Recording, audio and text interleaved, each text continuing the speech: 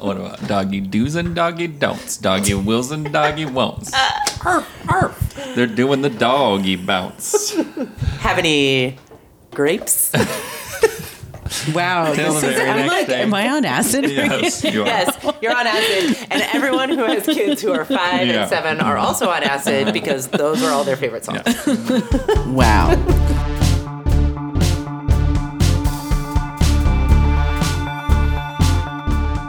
And the playlist is called Mom's Annoyed Playlist. And wow. then when we That listen sounds to fun. the playlist, I can't even disassociate because they're like, act annoyed. And I'm like, They want you to act they want me annoyed? to act annoed. Oh my God, what monsters? Yeah, they're fucking monsters. Seriously. Like, how dare they? It's like, really, That is so rude. they have incredible instincts for psychological torture. Yeah. Which I don't know what that says about human beings in general or my parenting specifically. But You got good genes. or my genes.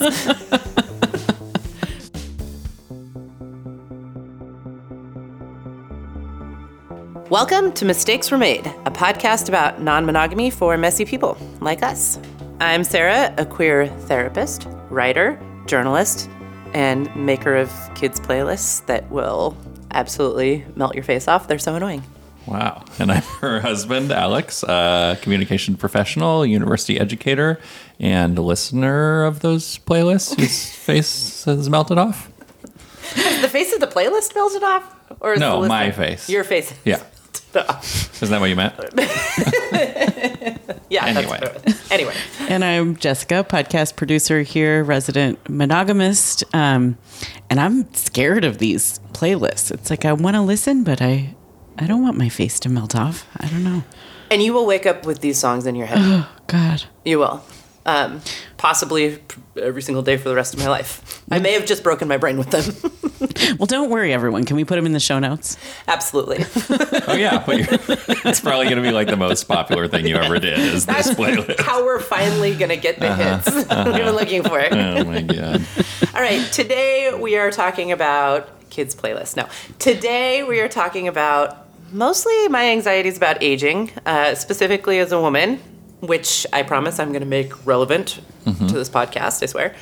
I turned 43 last month, and you know how there's like certain birthdays that just really sock you in the face? Like I remember, I think 34 did that to me too. I think I got socked in the face at You 34. were really old then.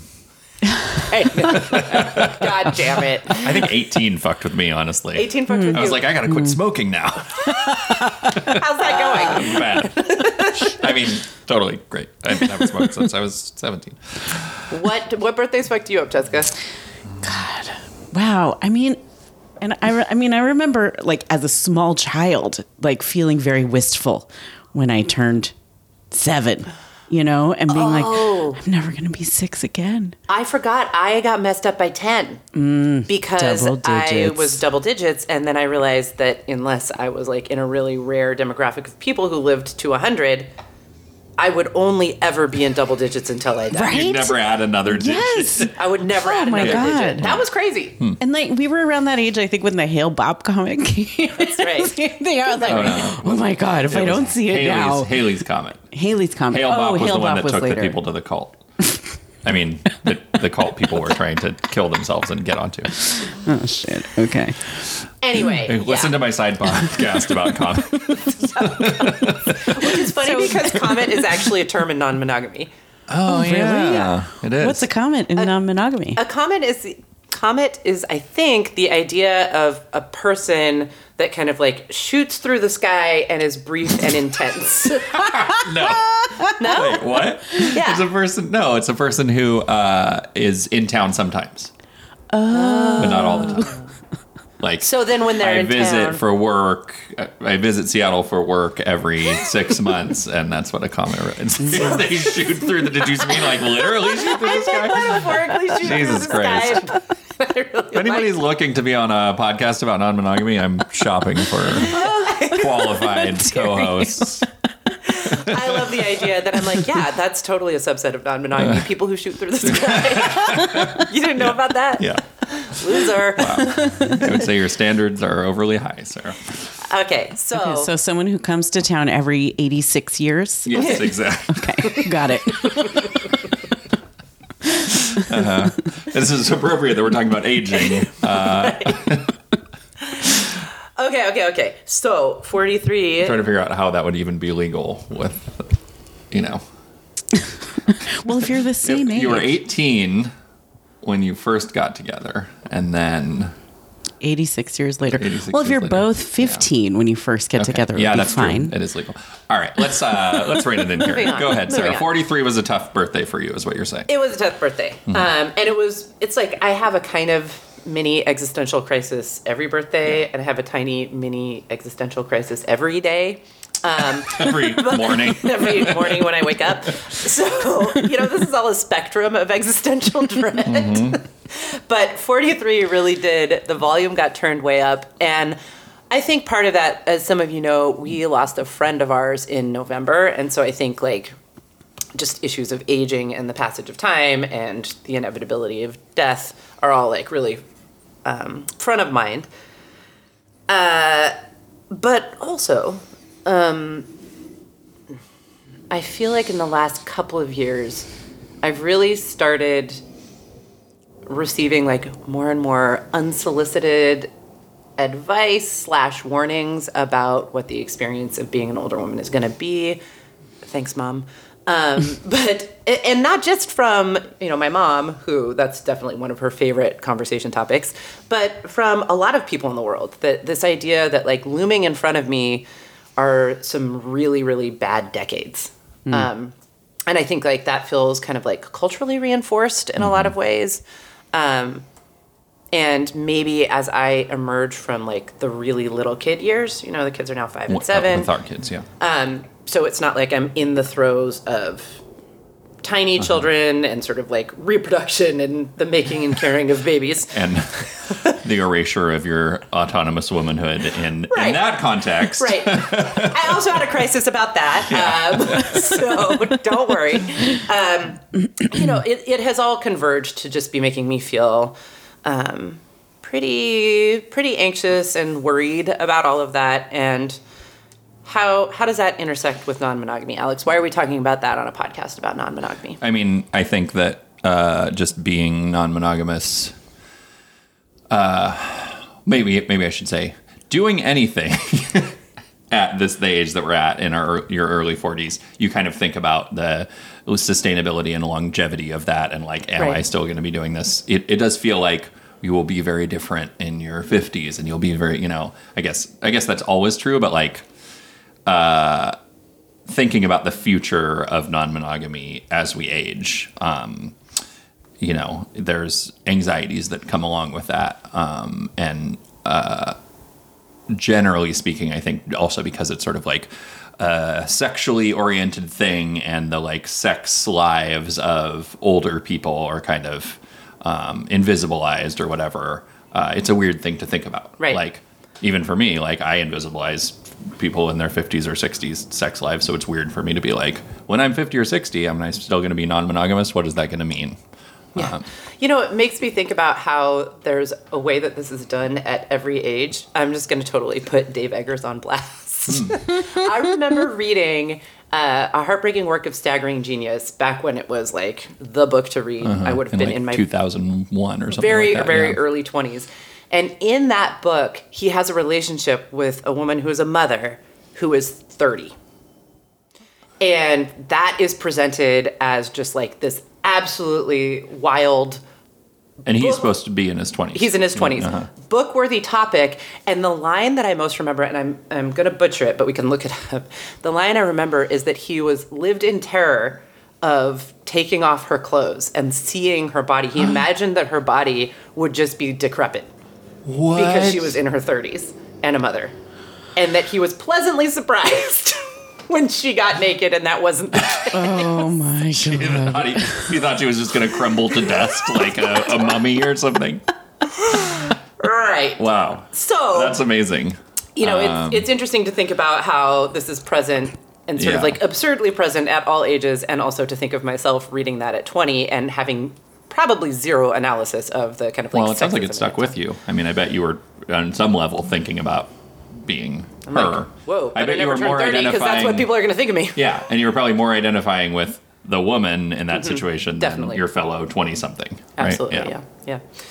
Yeah. So yeah, there are anxieties that come along with that. For me, it's probably sort of like, just like, older men's sexuality. There's kind of like the dirty old man cliche that certainly exists for me. What about for you?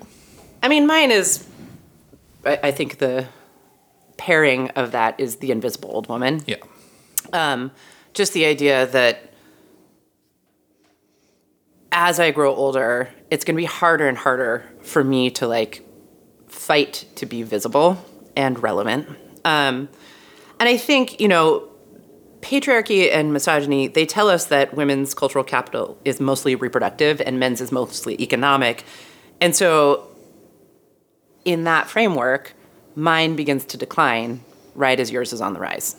And I think that just really hit home for me here recently in a way it never had before and really like spiked some of my fears.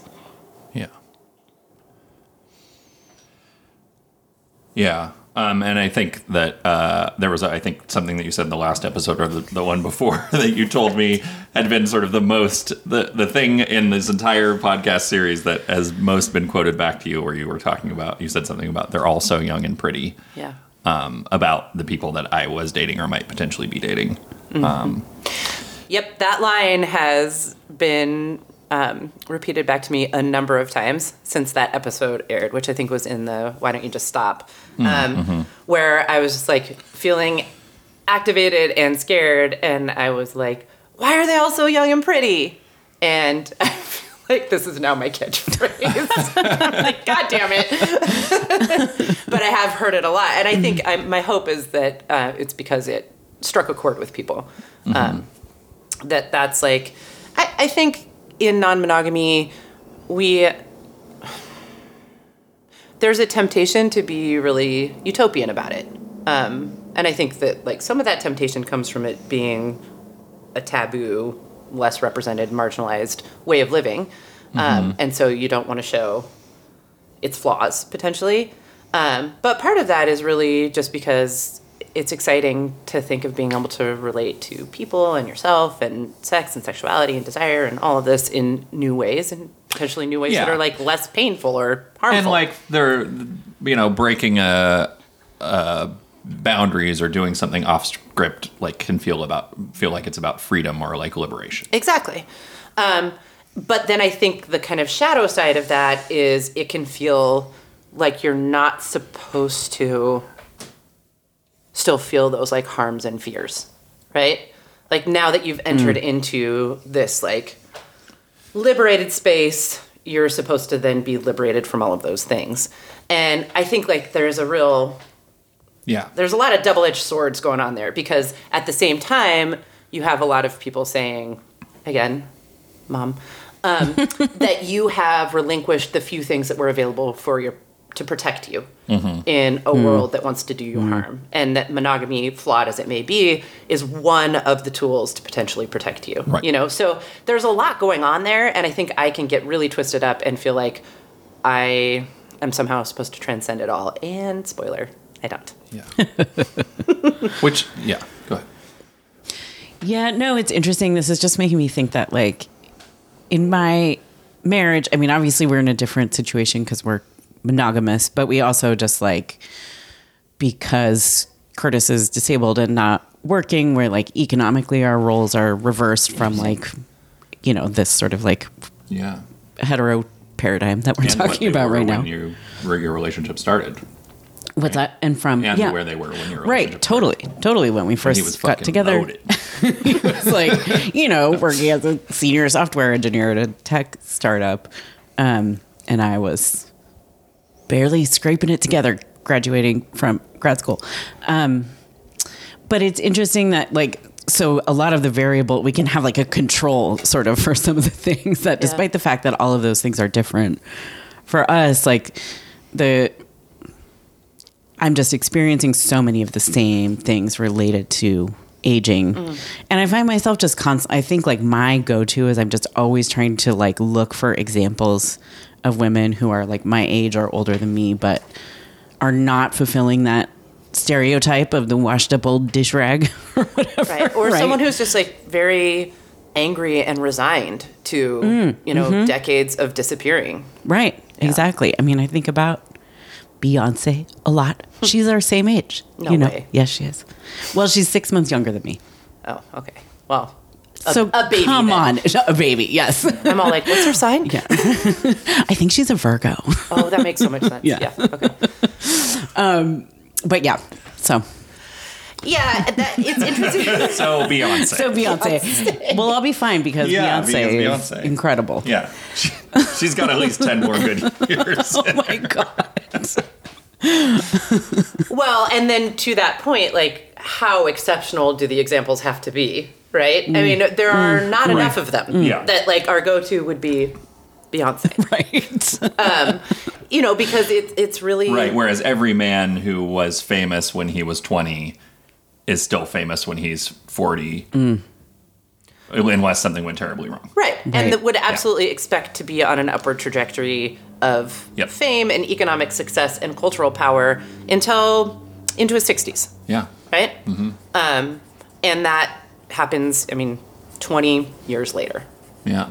So that's a pretty big chasm. Mm-hmm. And it's pretty scary. So, I guess stepping back from that for just a minute, all of this got us thinking about this larger theme of how inequities and oppressive systems not only can show up in non-monogamy, but can sometimes be emphasized or multiplied by it. And I think that feels kind of taboo to say, but I think if we don't say it and if we aren't willing to explore it, then we're not doing what I hope we're doing, both with non-monogamy and on this podcast. So, like, no matter how much we like to think about non-monogamy as, like, some sort of expression of freedom or exercise and liberation, in fact, the very same inequities that exist, in monogamy or in society at large also show up there. Are present here. Which is, like, duh. But also, and that's where we'll be ending the podcast. Yeah, right. No, but also it's worth, like you're saying, it's worth talking about and exploring, like, how is it different? How is it the same? How does it show up? Right. And how can we, I don't know, at least try to acknowledge it or be accountable to it. Yeah. I think if we're talking about liberation of any kind, accountability is a key part of that. Mm-hmm. It's not like, oh, we found the formula where we now just get to like go skipping off into the sunset and never have to think about anything hard again. Which is tough because I kind of got into non-monogamy to avoid accountability. I know, honey. I'm kidding. Me too. Okay, cool. Seriously, I swear, we're kidding. If anybody listening to this is like, yeah, non-monogamy is really about escaping accountability, you got another thing coming. Just like, it's mostly accountability. And also, this larger idea, I think about this a lot as a therapist, that we are not solving problems here. There's not like a therapeutic modality or a way of living or a way of having relationships where you're like, and through doing this, we have now solved the problems of racism, sexism, classism, and the human condition. Yeah. Like, all of these things are actually just tools for us to hopefully examine those things in ways that are more helpful, thoughtful, connective, and accountable. Yeah. But anyway, with that in mind, things like race, class, sexuality, size, body size, all of these things are on our radar for exploring this idea of how inequities can show up in non-monogamy. And we're going to think of this as kind of an informal series where we explore that. For the purposes of today's episode, we're really focusing on gender and age within the specific context of cis-het relationships. Mm-hmm. So... yeah. Maybe not just het, but there'll be... queerness will show up, I think, in the way that we talk about this somewhat. But yes, queerness will show up, but a lot of this is about you and me. Yeah. And Again. you're right. I am queer, so our relationship is Yeah. also queer, but our dynamic is very informed by cis-het cultural dynamics. Yeah. Okay. Is that enough caveats and feelings Yes. for now? Alex, do you want to give us some statistics and Well- celebrity gossip? Yeah, let's talk about how this gender age disparity stuff kind of shows up in society at large, not just in non-monogamy first. Yes, please. Let's establish the trend. Establish the trend. So I saw at a funny infographic the other day that was like a chart over time, just basically comparing the ages of the person who's playing James Bond from the beginning and Sean Connery in 1960 or whatever to versus the main love interest, the Bond girl, If you will. of the movie. Yeah, the girl. Turns is out they were the calling her operative girl. word. Yeah, Because they were that was all, the most descriptive term. yeah, and it goes. The ages go up and down on the infographic, but the distance between James Bond and the girl is usually 14. I think 14 years was roughly like the average if you plotted it. But James Bond way older than the ladies that he's dating. Yeah. I think in Goldfinger was the only one where the lady was older. I don't even remember who that was. I don't really give a shit about James Bond. It's just a good example of how over a very long course of time, the leading man, the masculine archetype is in his 40s, and the feminine archetype, the leading lady, is in her 20s. Yeah. That average, there is that 20-year, give or take, age gap that we're talking about here. Yeah. Right? Yeah, okay. Jessica, also, you have some celebrity gossip to add to this as we establish the trend. Well, yeah, I'm just thinking about something that's been going around lately about Leonardo DiCaprio's new girlfriend, and there's been a lot of comparisons made between their age gap and the stars of The Last of Us, who are like it's a father-daughter relationship, right? But the actors in The Last of Us have the exact same age difference as Leo and his new girlfriend. Right. It's a lot. It's a lot. Yeah. It's a lot. And Alex, what were you going to say? Oh, I don't know. I think it's interesting that there's there's a broad cultural acceptability of this, and it's pretty normal. And then there's the extremes. When you get to the extremes, everybody's kind of what is Leo's deal, right? People talk about that. I think when you get to 20 years, or there's the I don't know if I think it's attributed to being the French equation, where it's half your age plus 7 is the youngest appropriate age of younger woman to be dating if you're a man. So I guess for me it would be 42 divided by 2, 21, 28 or 29. Yikes. Yikes. Yeah.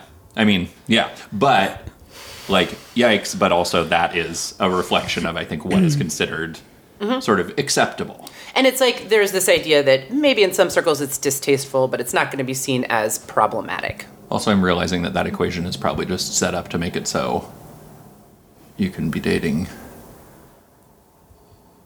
It's Younger in line and with the younger legal people. Oh, right. question as well, right? And this gets into tricky territory quickly, and I don't want to overanalyze before we sort of set the stage, but I do want to say that anytime we're in territory where we're judging people's choices in intimate and sexual relationships, it's iffy. I don't love it. Yeah. Right? And so I want to say that just from a personal perspective.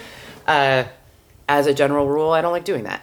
And I don't think it's a good road to go down. And I think if people are adults and they're in relationships as adults, then you got to trust that they're doing what makes sense for them, and not get overly presumptive about what is right or wrong there. Yes. Okay, but on the other hand, if it's always true that men are dating younger women, but also that it's not okay for a 25-year-old to be dating a 14-year-old, then what that's going to mean is that there's a disconnect between how many people are single at different ages between men and women. And this came up recently in I think it was a Pew study that found that 63% of men under 30 reported being single, and only 34% of women did. Interesting. Yeah, and I want to go dive into that a little bit, but I also want to say I think where I do feel comfortable passing some judgment and exploring the ways that like these dynamics are potentially problematic is that these are not equal trends, right? So if you saw cultural representation of women dating men who were 20 years younger than them, and that was treated in the same way, then I think we'd be having a very different conversation. I'm going to try to follow that. Well, because I was saying, like, I don't like getting into making judgments about people's personal and intimate choices, romantically or sexually. And so I wanted to talk about, like, why we're here a little bit. And I think, like, one of the really obvious kind of inequities is that this is not a phenomenon that cuts across gender. Oh, yeah, you're saying, yeah. It flows one way. Yes. And Right. it flows one way for a reason, Yeah. and that reason is problematic. Right. And It's I not think, like it's just fine to date people who aren't close to your own age. It's just fine for men to date younger women. Yes. Right. And, Or like, women to that date is older what men. we're Yeah. talking about. Like, Yeah. why is that Yeah. the age difference or the inequity Right. that is most prevalent? How is that problematic? How is it a reflection of problematic values? And how does that make us feel? Yeah. And this Pew study showed that that is totally a thing, right? And like, even if you can't analyze exactly the relationships and ages that people have, it does. Like, men under 30 saying, 63% of them saying, I'm single, and women of that age group saying, only 34% of them saying they're single. What that probably means is the women are dating older men. Right. Right. Although it's interesting, when I first saw those numbers, I was like, oh, like those women think that they're in a relationship and the men think that they're single. Oh, dang. Yeah, I do think there's some of that is definitely there, and there's like the definition of what is a relationship to people, and I think it did have it as defined by, I can't remember exactly what it was, but it was like marriage or some sort of commitment or whatever. I'm sure some of it is that, because if you go up the age scale, 17% of women 30 to 50 said they were single. I'm trying to remember. It basically did look like, to some extent, yeah, this is true. Oh, yeah, thank you. So men, once you get to between 30 and 50, 25% of men say they're single. So the number drops massively, right? So, like, they're getting into relationships. Men are getting into relationships after 30 at really high rates. And then women are, when they're 30 to 50, almost all of them are in relationships, which tracks, right? Like reproductive years, like you were talking about. And then women 65 and up, 40% of them are single. Are single. Which either the men that they were married to died or Or left. them for younger women or whatever happened. So it all does all kind of line up that this trend that we see represented culturally is also, like, in fact true. Yeah. Yeah. Yeah, and it shows up personally, too. Yeah, does it? I'm trying to think, like, in people that we know. Kind of does. Weirdly, my mom's a little older than my dad. She's a year older. Yeah. My parents are 5 years apart. My dad's 5 years older. Yeah. Well, I was thinking that as I was growing up, there were a handful of examples of older men who were on their second marriages or, where there was an easy 10, 12, even sometimes 15-year age difference. And that was rarely commented on, Right. or it was just like not really presented as something that was all that interesting. And I had one aunt who was in a marriage with a man who was 15 years younger than her. And it was constant discussion about how depraved and weird and embarrassing it was, and how embarrassing it was for her. Yeah, that's interesting. It's seen as almost like predatory, I feel like, when it's an older Right. woman, Cougars. younger man. Yeah. Yeah. And like that kind of stuff really, that stuck with me. I mean, that's that's social policing. And Right. people are having those conversations in front of kids for a reason. Whether or not they're fully aware of that reason. Yeah. Yeah, and I mean, back to your comment about sort of just the unfairness or inequality of it, it's like if we saw just an older person being in a relationship with a younger person, if we either saw it both as predatory or both as like a status symbol, this would be a very different conversation, but it's just such a double standard. Yeah. Yeah, across genders. and I think, like, your point about it being reproductive and economic. This isn't new. There's other statistics that like the average marriage age for men and women is a little bit different. The average marriage age for men is 30. For women, it's 28. Which doesn't seem significant, really, statistically. It's not huge, but it's, it's somewhat meaningful. And that's been the same for like 100 years. I wonder if it would change if you were looking at second marriages. Oh, yeah, good point. I don't know how. Because I feel like mixes in. first marriages, yeah, okay, that kind of tracks. Like Right. you have slightly, cultural, economic, reproductive factors that might add up to a couple of years. But I wonder if in second marriages or in later marriages, if that. And if men are just have more marriages. Yeah. On average. Than Yeah. Which would then go to also describe that later statistic about older women, only 40% of them being in relationships. Right. Yeah. Yeah, so it's really there's definitely like something there.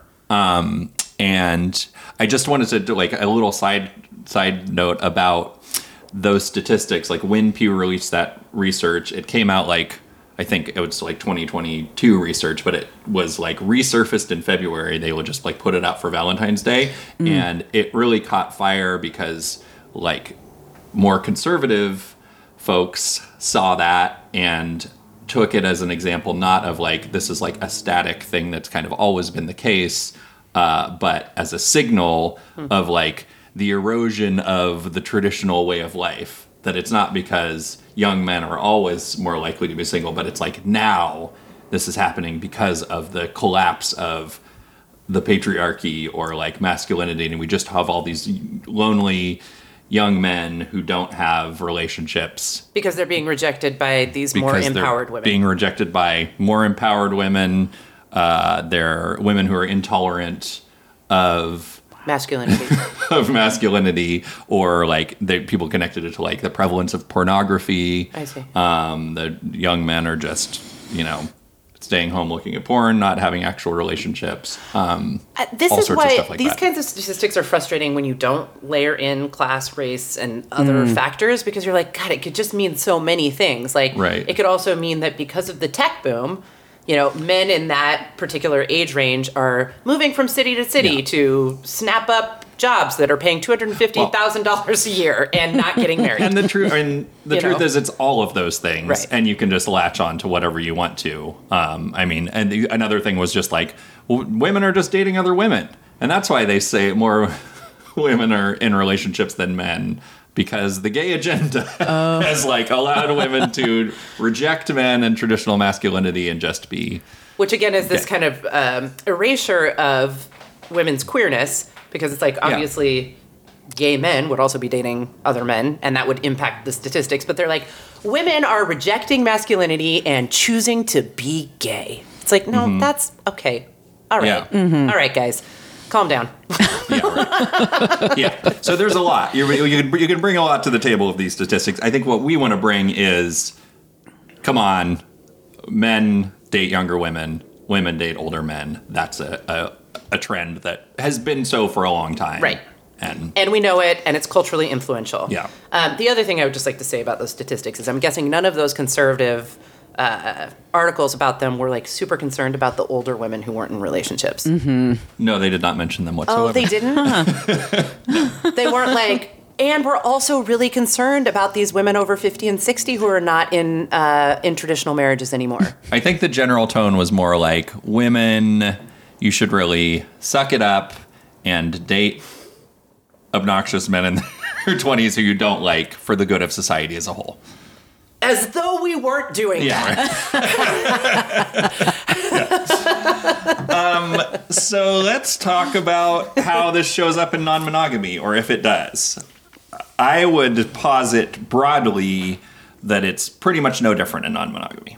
Agreed. There are probably some nuances, but it's not. It's roughly the same. And I think like in our dating experience over the last few years, I have definitely mostly dated people who are younger than me, women who are younger than me to some extent. I don't know if I've ever dated somebody who is older than me. Definitely like people who are like the same age, but. Most commonly, what would you say is like the age of person you most commonly date? I mean, we live right by a high school, Oh so my it's God, just fuck like, off, Alex. Oh my No. God, not funny. no, we're not doing No. statutory rape jokes on the No. podcast, guys? Oh, okay. The most common age, well, I mean, it's been 3 years that we've been dating, so I would say like 7 years younger than me is probably the most common. Yeah. Yeah, and I would say I have mostly dated people that were within 2 years of my age in either direction. One thing that to kind of further prove our point about how it's seen as unusual for younger men to date older women, I did date a man who was 34, and he was really into the kink community, and talked at one point about our relationship being an expression of his kink for older women. And I was genuinely like baffled for a moment because I was like, what? I'm like, what? And he was, at the time, you were 40 40. and he was 34, so you were 6 years older than Yes, him. Yeah. exactly. And it's not like you would be like, because the women I date are typically 7 years younger than me, I'm expressing a kink. Right. Yeah. Right? That's not a no, kink. it would not. Yeah. And I was like, I'm sorry, that's a kink? I was Wow. not super happy with that I bet. conversation. I did not love that conversation. Yeah. Not my favorite. Well, this stuff is uncomfortable. Like, I feel, I mean, now I want to like revive. I'm like, maybe it was actually only like 5 or 6 years average. Like, there's a lot there. I There's a feel lot there, like yeah. gross about it.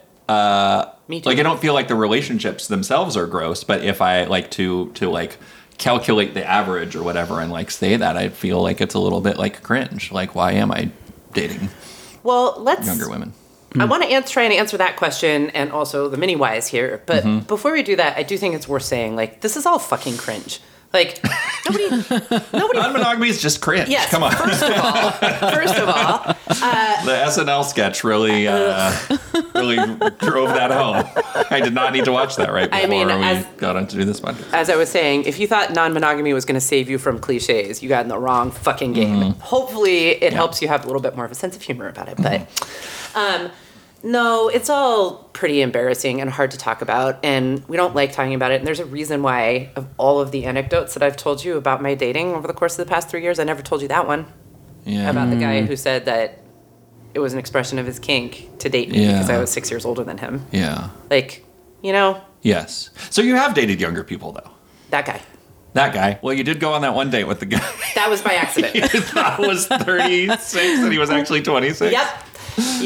I Tell us about that just one. misunderstood his age, and then he. You misunderstood his. I like the How do idea. you What if I went on a misunderstand date someone's with a age? 26-year-old and then I came back and I was like, oh, I misunderstood her age. I don't know, Sarah. You would be like, bullshit. Yeah, probably. Well, and a lot of people did call bullshit on that, and I. Honestly, if it was some sort of like subconscious desire to see what that was like, I definitely found out, which is I was telling a story about probably living in New York in September 11, and then it was revealed that that person was a toddler when that happened. Yeah. And I was like, fuck. That and Wow. I think let's Oh, stop God. here and talk about why it does matter. And I want to be careful about like I think you were right to mention before we got on that like the point is not to like drag younger people. No. It's just like I think mostly you see it. It's a different life phase Yes. and or Collection of experiences. collection of experiences, Yes. and the most important one is 9/11. And Obviously. I usually measure where if you were not in middle school when 9/11 Never forget. happened, Never forget. then you're too young for me. Yes. Because If you were not at least in middle at school. least I feel like if you're a full-on child who is not going to see 9/11 and be like, you know, feel like implicated in it in some way that is like, am I going to go to war? Is this like, if that didn't define your adulthood in some way, I feel like that's just a totally different experience. Yeah, and that you're using that example because it's an obvious and Yeah, it's a dramatic poignant, one. dramatic example. It's not the Yes. only one, obviously. Yeah. No, I don't have any interest in like, I mean, I was 26. I was 32. I've been all of these ages. There's no Oh, yeah. age like Right. Not where when 9/11 happened. You were No. 19 or 20, right? yes, I was. It felt like a big deal. But my point is, there's no age where it's just like, what an Yeah. insufferable age, right? I'm it's more just that like the distance Yeah. of life that you've lived Yeah. and the collection of experiences and those specific constellations of experiences really matter to me, particularly when it comes to feeling seen and understood. And I'm not even saying that like everybody has to feel that way. They have to feel like they're seeking to be seen and understood in a specific way for their Right. romantic and sexual connections to be valid. But I am saying that it is very important for me. Yeah. Yeah. Yeah, I have found myself thinking about that a lot lately, just like realizing that you just always have this kind of, for me anyways, I have had this window that moves with me where like people who are 5 years younger than me or 5 years older than me, it's like I can really understand the nuance of everything, their cultural references and the way they dress and just like the kind of job they have, whatever. It's like I get it. And as soon as they're more than 5 years younger or 5 years older, it's kind of just like, oh, you're young, you're old. Like it blurs a little bit, just sort of like how much I can understand. And I think like just coming back to like an experience I had as a much younger person when I was like 18, I'm going to use the term dated, but I feel like it's a loose sort of description of what happened. But I was in a relationship with a man who was 30 years old. And like, I thought it was so cool at the time. It was like such a thrill that this older man was interested in me. He was like a real ass grown up who was a doctor and stuff like that. And I, you know, I thought it was just so great. But then I remember like getting older and being 30 myself 12 years later and being like, just like, it was so hard to fathom what it would be like to date an 18-year-old when you're 30. So Yeah. for me personally, it's just like really hard to wrap my head around. It's like a You were also teaching college at that age, which is kind of an interesting Right. at age 30. You mean. At age- emphasis of yeah, that when I point. was You were 30, 30 yeah. and you were teaching people who were 18. Yeah. Yeah, that is Right. actually another Yikes. reference for me when it comes to age is like when I can imagine it being somebody who would have been my student because I started teaching, you know, or somebody who like is the age that the students we had when we started teaching are now.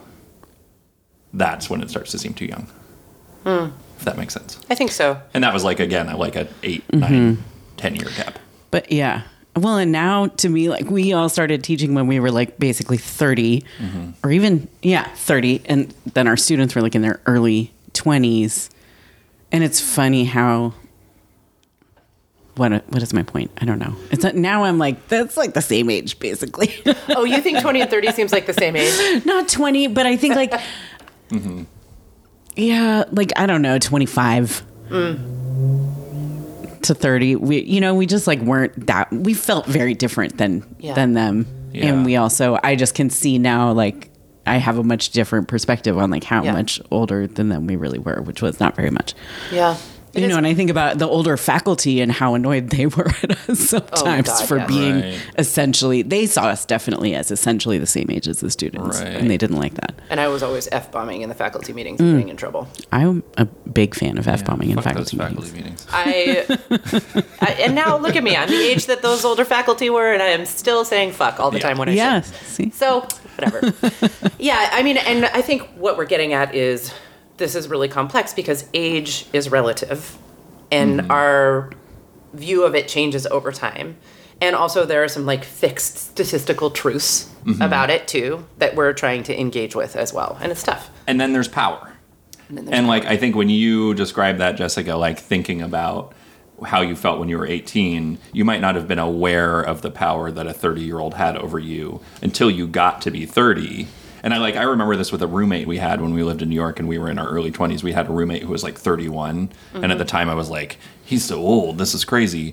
But what I didn't realize until I got to be like 31 is how differently that would have felt as a 31-year-old living with a bunch of 23-year-olds or whatever, and like the extra power that you would have over them because of your age and life experience. And it's the same thing showing up with students. Obviously, there's an institutional power there, but it's like there's like also a passive cultural power.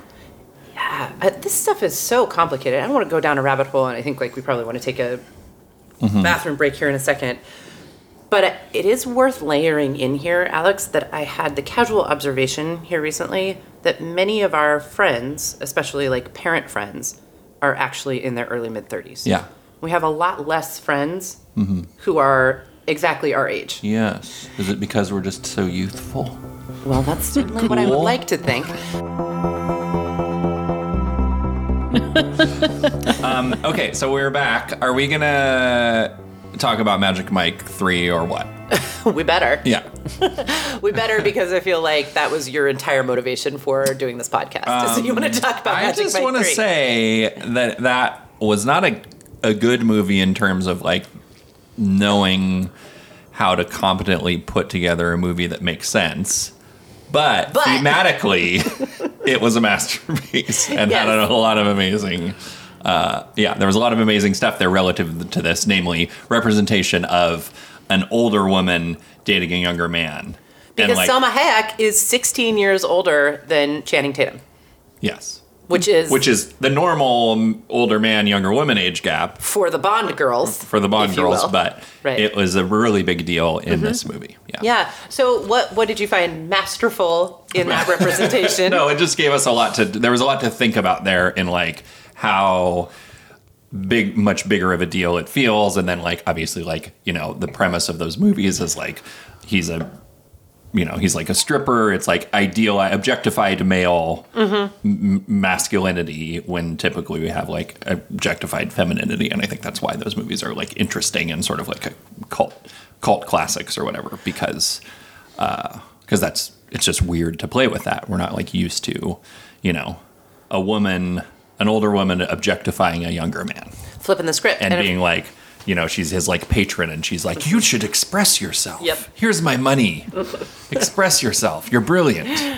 Yeah, it was interesting to me because obviously all of those themes were there, but they were never really directly addressed. Except for in one scene, which I tried to find online, but I couldn't find, where her soon-to-be ex-husband, who has had an affair with the assistant, who I believe, like, we're to understand was 20 years younger than him, says that she's being stupid and careless and desperate by dating a man who was younger than her, and that there would be no way that he was actually attracted to her. So that scene really stuck with me, I think, because of like how the double standard was just like absolutely glaringly present, and it also made me think about how truly pervasive it is. And that like older women, I feel like it's not just older women dating younger men, but older women like existing or like having a sexuality is subject of mockery as well. And then we were talking about the Jennifer Coolidge character in White Lotus that has sort of like achieved this like cult status. I think partly because of that, because she's like an extreme caricature of this cultural phenomenon, right? Mm-hmm. I think she is also presented as a very tragic figure. Yeah. I mean, and spoiler, things don't end well for her in that season. And so, I don't know what you're telling me. So I think like that's interesting too. That like I think she's such a wonderful example of playing with this stereotype because she's taken it over the top and around the back so that we can actually like be on her side. Mm-hmm. In a way that we're not usually asked to be, right? I think when it comes. But then it's almost like she's in drag. Yeah, that's a really. I was actually trying to make that argument at a queer drag event, and I feel like I was not getting a lot of traction. This idea that Jennifer Coolidge is in a kind of drag in the way that she is like representing femininity. Mm-hmm. I do really. Someone smarter than me and with more sort of knowledge about the history of drag and its iterations. I would love to hear someone talk about that because I think there's something to it for sure. Okay, so is that enough on Magic Mike 3? That's probably enough. Just go see it. Come to my back-to-back-to-back screenings of Magic Mike 1, 2, and 3.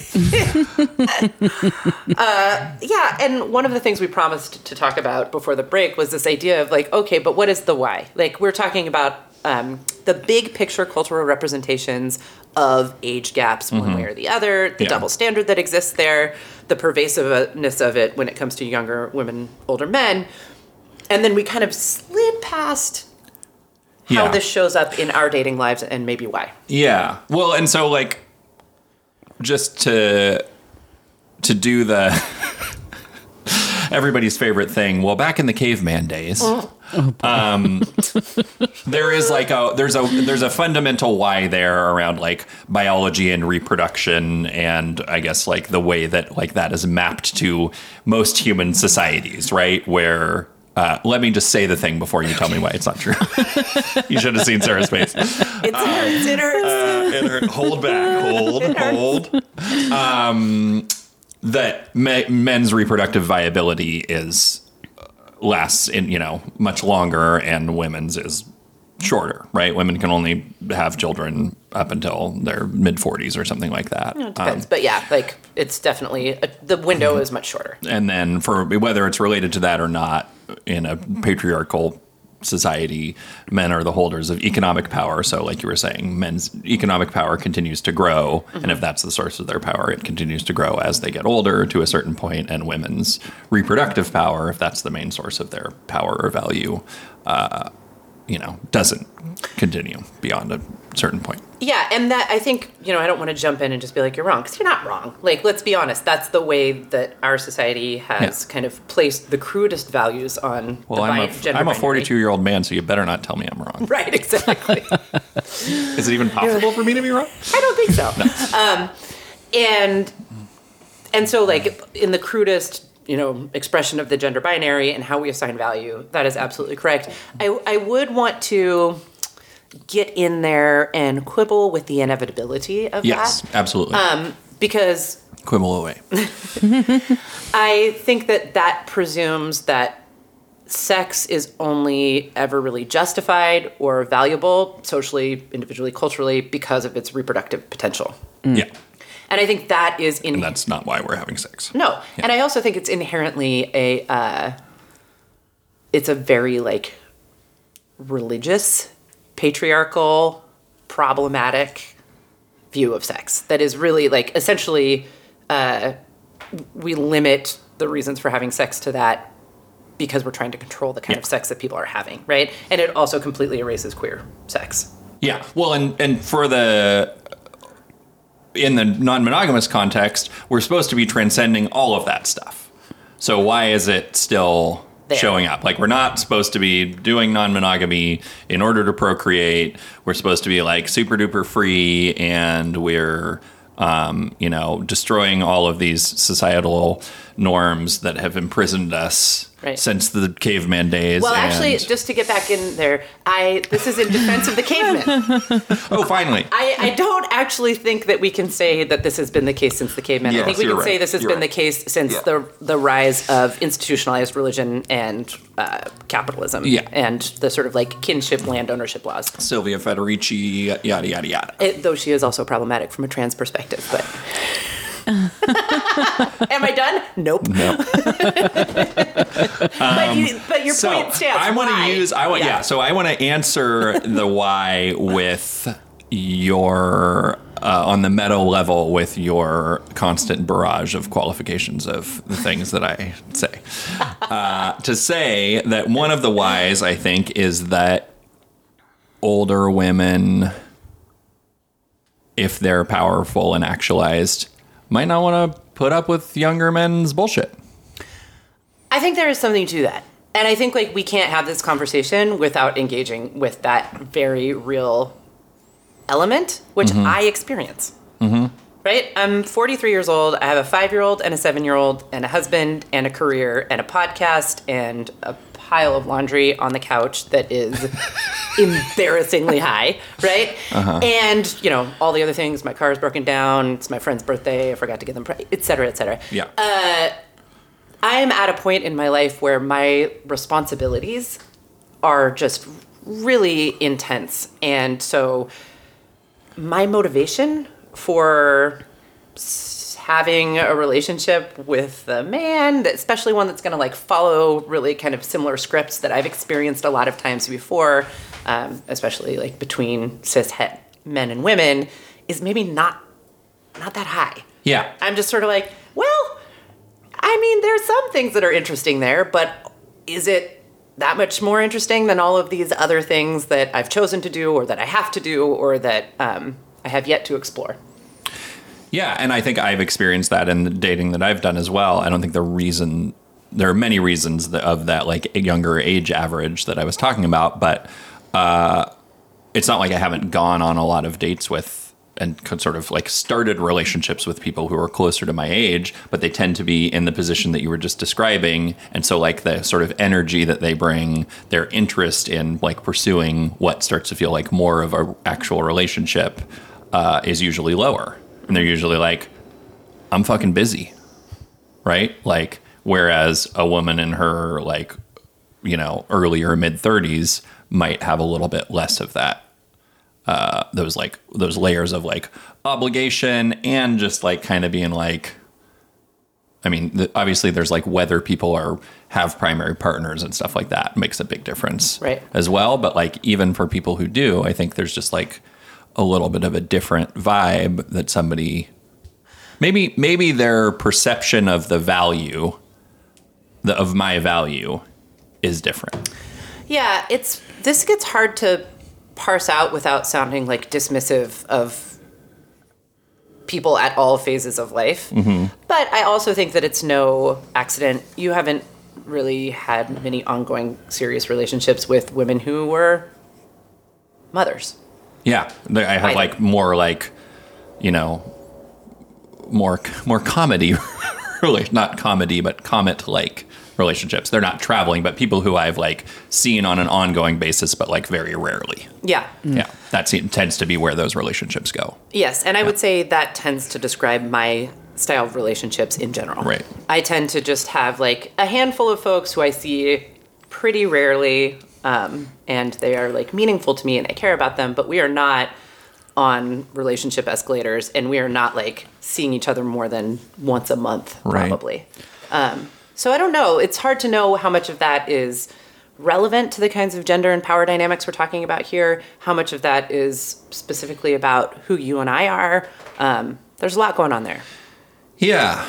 So, you know, we've been talking about how power shows up here and, you know, trying to parse out, you know, why do our dating patterns with age look so different? And I think, like, if I'm really just trying to access the burning, vulnerable question that I have around this, it's, as a man and like, as like a tall, handsome white man at 42, you know, with some economic power, your ability to like have a lot of power in relationships with women who are in their early 30s and maybe enjoy that power feels really different than mine. Like, even if I were dating men who were 34 years old, I don't really feel like I would be expressing that power or like the dynamic would be about that in a way that would be the same. And so I just kind of feel like there's maybe something fundamental here to explore about like maybe some of my feelings about missing out on what that might feel like, and some feelings about whether or not there's anything wrong with it, if that is part of what's going on. Yeah. I think it's worth acknowledging it for sure. And I think there's, like, we know that exists. And I think that's related to those warnings that you were getting, right? And like the sort of boogeyman, the darkness on the edge of town is that your husband is going to leave you for a younger woman because he can. And many, many people have predicted that from the moment we started non-monogamy. Yeah. And probably before that. Yes, they were predicting from that the moment that you had children. Yeah. Who knows? Yeah. Yeah. Yeah. So that's like always a thing that's there. And I think it's there because of that power imbalance. It's like weird to think about the like definition of what I'm trying to think of the exact words that you just said. Like, it's not that I'm exerting power in those relationships necessarily, but like the power I'm expressing the power by being able to be in a relationship with a younger woman who is like sort of maybe inherently more powerful in the like, you know, youth is valued for women way. Mm-hmm.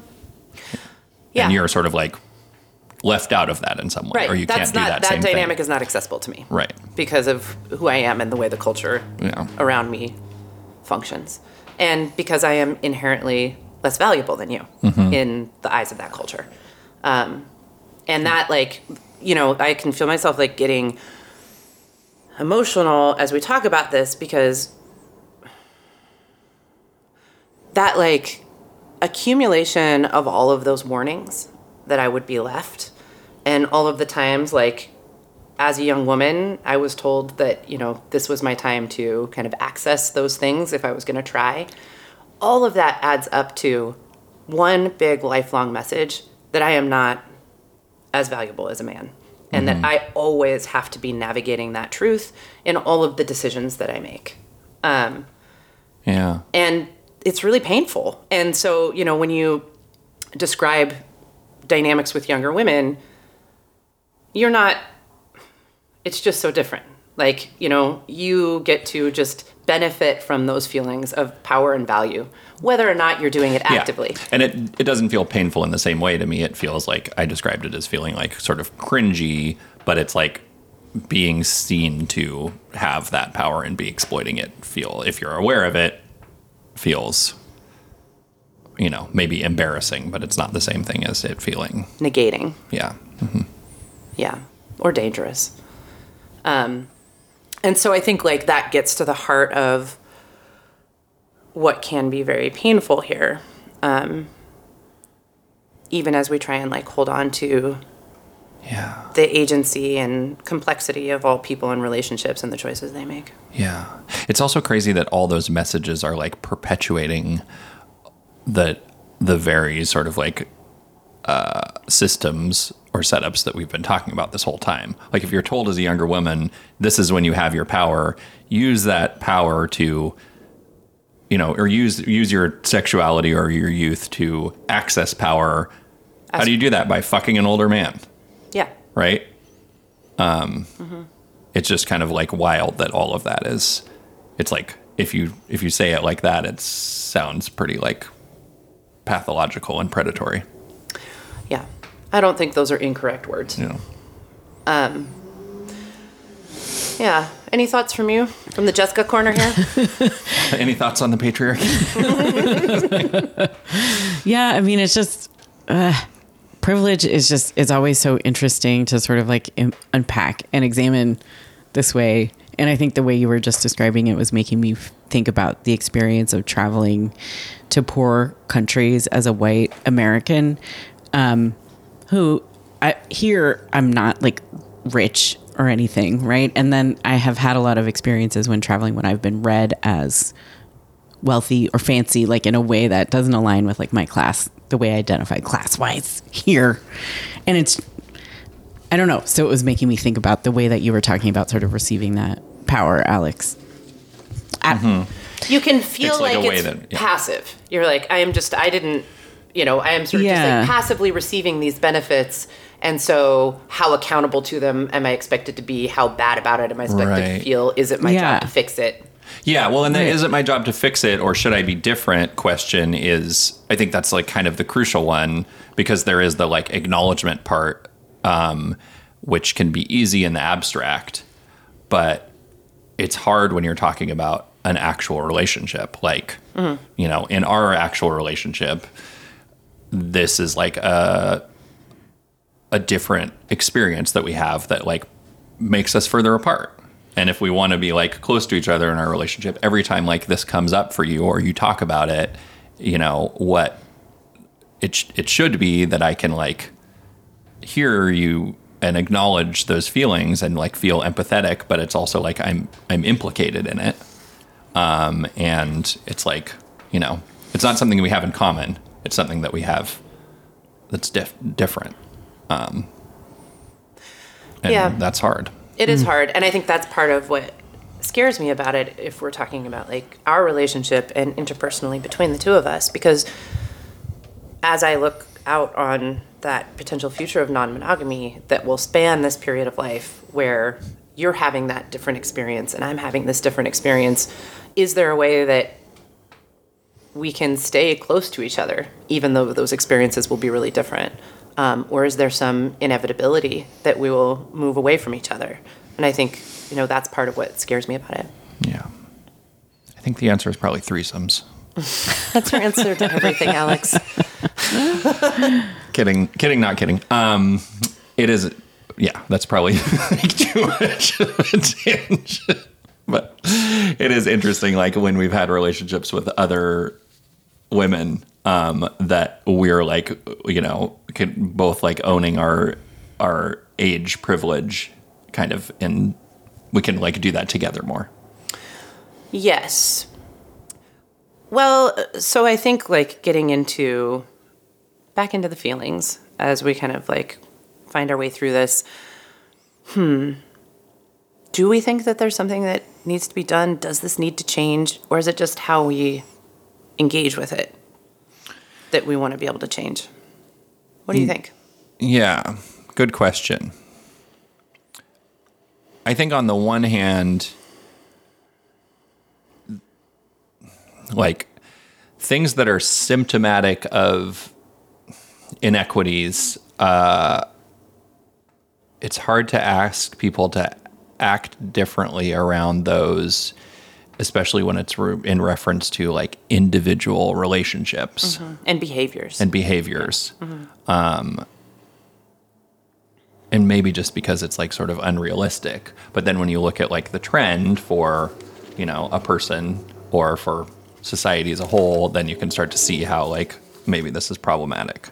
So I guess like it's not really an answer, but maybe the answer is that I have is something related to like the acknowledgement and holding of the inequity, in sort of service to the less privileged person is a good place to start, at least. Yes, I think you're onto something. I think we're talking about not necessarily thinking that through our individual choices in relationships, we can change these larger systemic problems.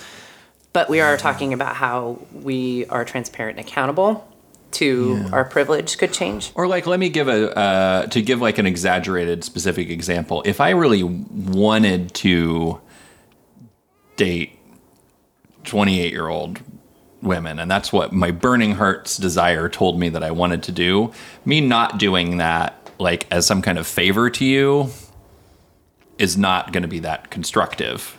Probably it would be more about me interrogating like, why did I want to do that? What was I getting out of that, and how could that possibly be like an expression of, or an exertion of power and privilege? And like, so it wouldn't be like the rule that would make anything better. It would be the self-reflection. Mm-hmm. Yeah. And I think like this gets pretty, it can get kind of abstract, but I actually don't think it's as abstract as we think. That privilege and benefiting from privilege, one of the ways that we can really like successfully engage with that is by trying to uncouple the idea of our goodness from the privilege. Because I think one of the things that actually keeps people apart is that when privilege is pointed out, or the pain or harm that privilege that you have imposes on people who have less of that privilege, when the reaction is, you're calling me bad, you're saying I'm a bad person, I feel ashamed, I can't deal with this, I'm shutting down, you are actually really doing the most harm there. Mm-hmm.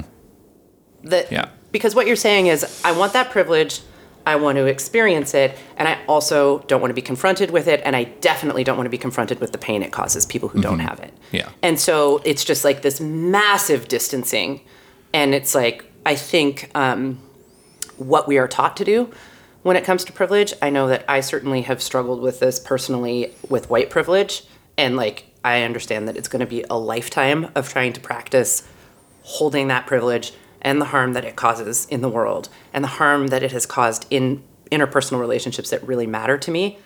Holding it, understanding that that is not a reflection on my like moral goodness or like inherent goodness, so that I can then be present to the true impacts of it. for BIPOC people. I mean, I think that's like the only way that I can actually be in meaningful, close relationship with BIPOC people. Yeah. I think it's a really good, it's a useful parallel to draw. And I agree with everything you said. And believe it or not, as hard as like, you know, acknowledging and like, holding and sort of accepting white privilege in a way that is not, you know, kind of like, is not asking people of color to like help you feel better about it or something like that. Doing all of that like gracefully and sort of productively is hard enough.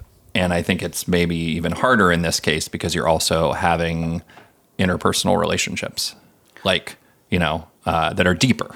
Like romantic relationships are inherently like, I can have a black friend or a black neighbor or something like that, and our relationship is not as deep as you and I's relationship.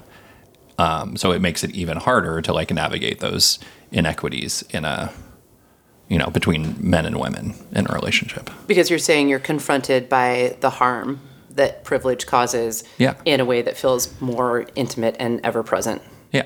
And you're trying to like be in love with that person. Right. And it's not like, I don't mean to like erase, you know, multiracial relationships or something like that. Like, yeah, probably double that stuff is going on. But and I think it is. And like, as we think about this as a series, I also have been doing some learning in that department with dating BIPOC people. Yeah. And really having to think about some of these dynamics in that space. And I know that like, we don't want to compare gender privilege and white privilege in exactly the same way, but I think it can be helpful as we examine like, how are we accountable and how do we actually try and be in intimate relationship with people across these kinds of privilege differences and gaps.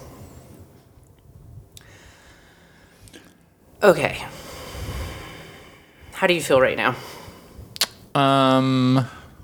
Okay. Not great. I'm glad we did this episode. Oh, we're not done yet. And that just about wraps it up. Go take a nap. He's trying to open the window and crawl out, you guys. Yeah. I mean, it's hard stuff to think about and like actually engage with. And yeah. And I guess like to maybe more honestly answer your question, like when we've talked about this stuff in the past, it can get really hard for me, you know, when it starts to feel like not like we're recording a podcast, but like we're having a conflict that is, you know, is kind of rooted in this. And I'm sure that like a lot of people are, right? A lot of like men and women in non-monogamous relationships or not are like feeling that. And it can feel like really hard for all those reasons that we were just talking about, that like, I guess from my side, hard for me to hear you talk about something that you're experiencing that is unfair and kind of my fault, or your like oppression at the hands of patriarchy and at the hands of systems that benefit me. I'm being hurt by something that benefits you. Yeah, exactly. Yeah, and that's happening on the micro and the macro. Yeah. And non-monogamy has a way of really holding a mirror up to that. Yeah. And making it pretty hard to ignore, even on the day-to-day. Yeah. How do you feel? How does like this conversation make you feel? Embarrassed and ashamed and afraid. I hate it. I feel like really weak and exposed, and like people will know that I have a hard time like accessing a sense of self-worth around this. And I think doubly fearful at the thought that if I express that, you will feel guilty and turn away from me. Right. So it feels like a really impossible position where what I'm actually being asked to do is to orient properly to an oppressive system that is telling me that I am not as valuable. Yeah. So you're saying like, sort of like pretend that it's not happening, or don't talk about that you can feel Stay it quiet. happening. Yeah. Uh-huh. Because the option of expressing any of this is like it feels very dangerous. Yeah. And so you feel ashamed also when you're not doing that. Yeah. Yes. Or when you are talking about it. Yeah. You feel ashamed to admit that it's affecting you. Yeah. Which is maybe like about how you're acknowledging your lack of power, and it's easier to like pretend somehow that you have it or you don't perceive it. And I find that when I talk to men and women about this, when I like get up the courage to do so, mostly they just argue with me. You know, they'll just be like, but you have this going for you and this going for you and this going for you. And I'm like, I understand that all of those things are true. I also understand that I have a lot of privilege. That doesn't mean that this isn't also happening. And being constantly told in one way, shape, or form that I should not be talking about it or acknowledging it makes it far worse. And it makes it seem far more powerful, I would say. Yeah. Yeah. And like, I think that's like, yeah. It's like, you're experiencing it so much more. Yes. So of course you want to be talking about it more. And then, I'm experiencing it less or not at all. So it's like not obvious to me. And so like that discomfort that you're feeling, I want to be there for it, but I'm not going to like suggest like, hey, let's talk about, your lack of privilege in this realm. Would you say you do actually want to be there for it? That's a great question. Do I want to be there for it? No, I want it to like not exist at all. But also it does. And like, that's like a sort of weird abstract question of like, I guess to be honest, if I could wave a magic wand and erase all of my gender privilege, I probably wouldn't.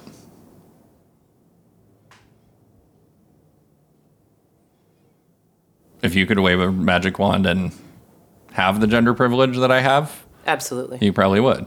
Yeah. Absolutely. Yeah.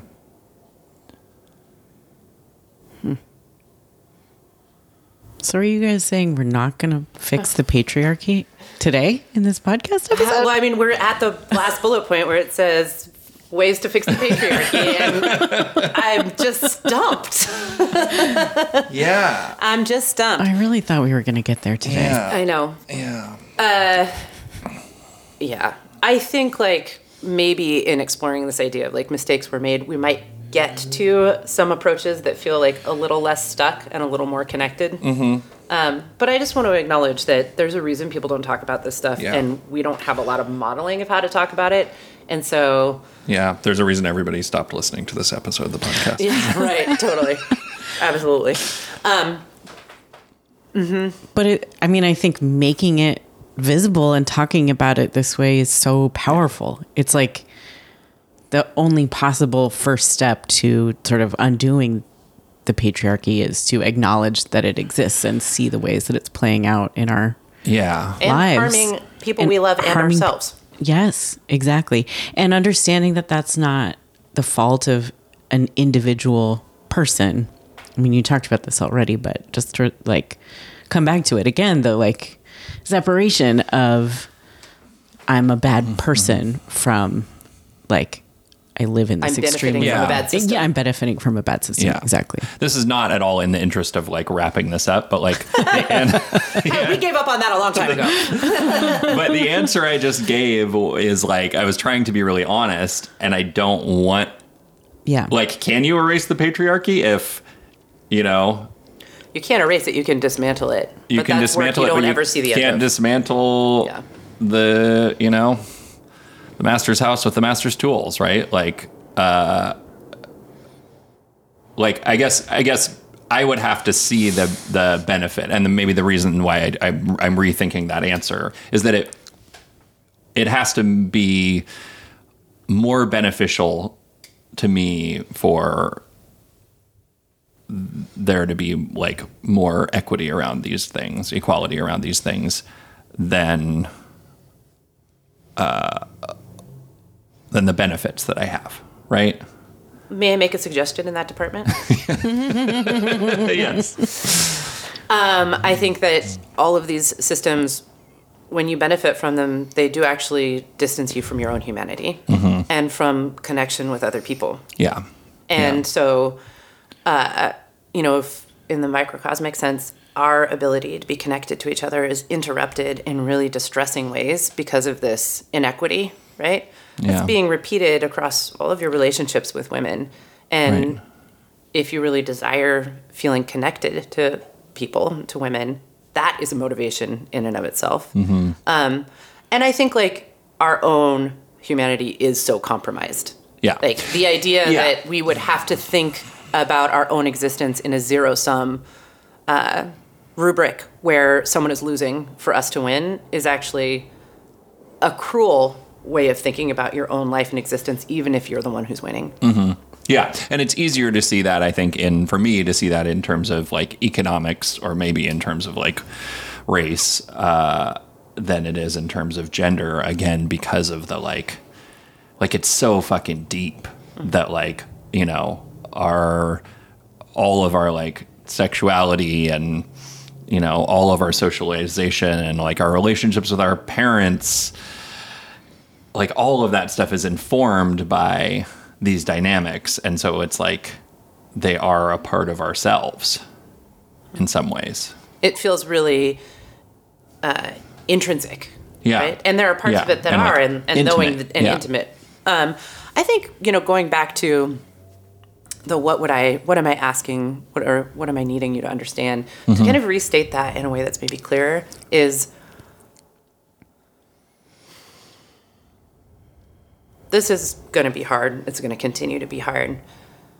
And my hope is that your desire to be connected with me and the love that we have for each other is strong enough that you won't turn away from it being hard because it makes you feel bad. Yeah. Thank you for that. That is like really clear and I love it. Well, great. See, we did get somewhere. Yeah. There you go. Yeah. Yeah. Yeah. And I mean, I guess you asked me that same question. And I think for me, it's that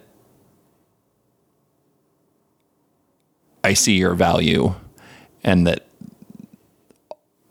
all of this is for me like a really small part of that. And like what you're experiencing is real and I can see how it's real.